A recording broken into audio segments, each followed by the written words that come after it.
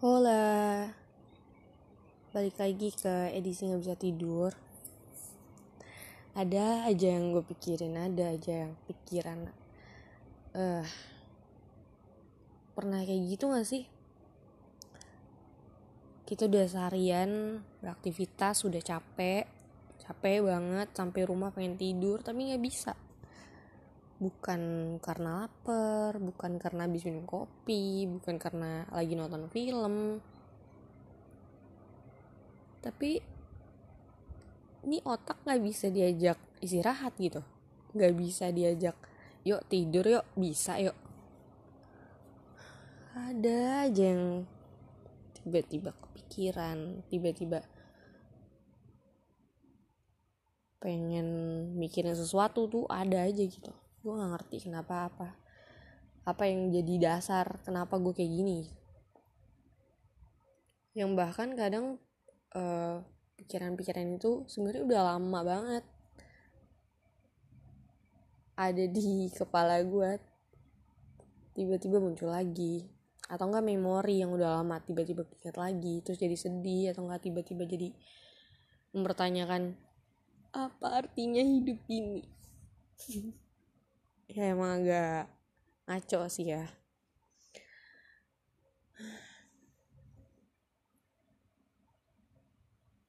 Di saat-saat kayak gini gue sebenarnya pengen banget bisa punya teman ngobrol, punya seseorang yang bisa gue telepon atau gue ajak ngomong gitu sambil bilang lo lagi ngapain, iya nih gue gak bisa tidur, gue harus kayak gimana ya.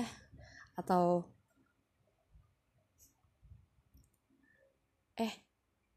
lo hari ini ngapain aja,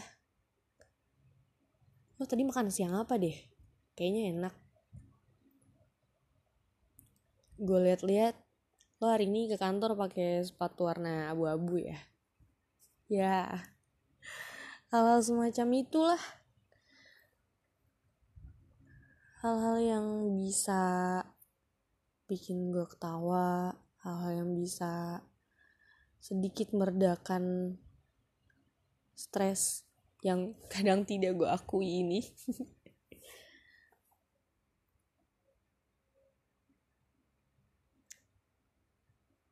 Seru pasti punya teman ngobrol kayak gitu. Sebenarnya sih bisa aja, ada aja. Tapi gue gak mau ngebebanin teman-teman gue sama hal-hal yang menurut gue receh gini. Toh juga teman-teman gue pasti kan punya bebannya sendiri, punya pikiran sendiri. Jadi gue gak mau ngerepotin gitu.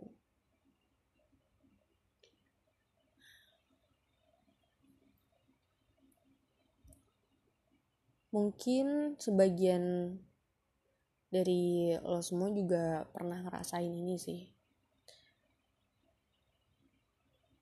Sesederhana punya temen ngobrol tuh menurut gue salah satu nikmat itu yang diberikan Tuhan.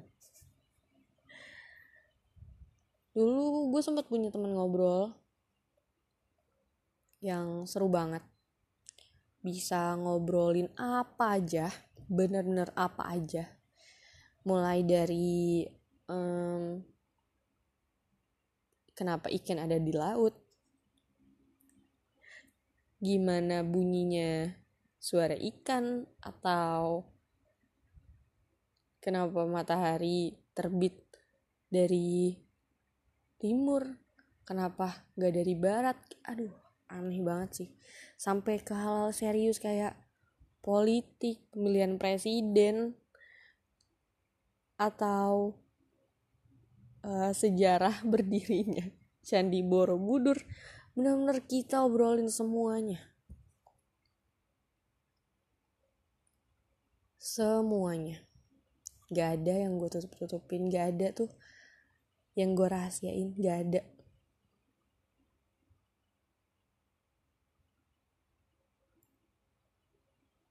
Tapi gue juga gak tahu kenapa akhirnya kita bisa lost contact, terus gak komunikasi lagi sampai hari ini.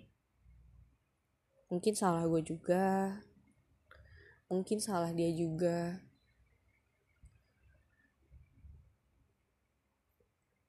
Lo pernah gak sih punya satu teman spesial, teman ngobrol, yang awalnya tuh bisa deket parah, deket banget, terus tiba-tiba lost contact, gak ada kabarnya sama sekali, dan lo ngerasa kehilangan,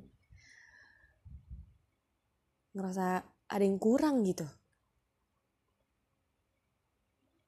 Iya, ini lagi gue rasain sekarang sih.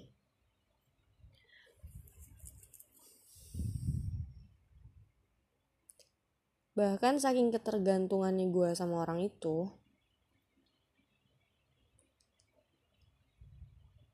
gue sering bikin note seolah-olah gue lagi ngobrol sama dia, cuma supaya kata-kata ini tuh gak numpuk lagi gitu di pikiran gue. Kata-kata ini tuh keluar aja dari otak gue. Pokoknya mau tidur tenang, kayak gitu.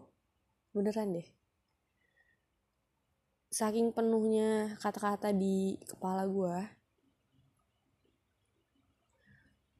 gue nulis di notes, gue bikin ini podcast, gue nyampah di story supaya ini kata-kata hilang, gue bisa tidur tenang, bye bye, selamat pagi gitu.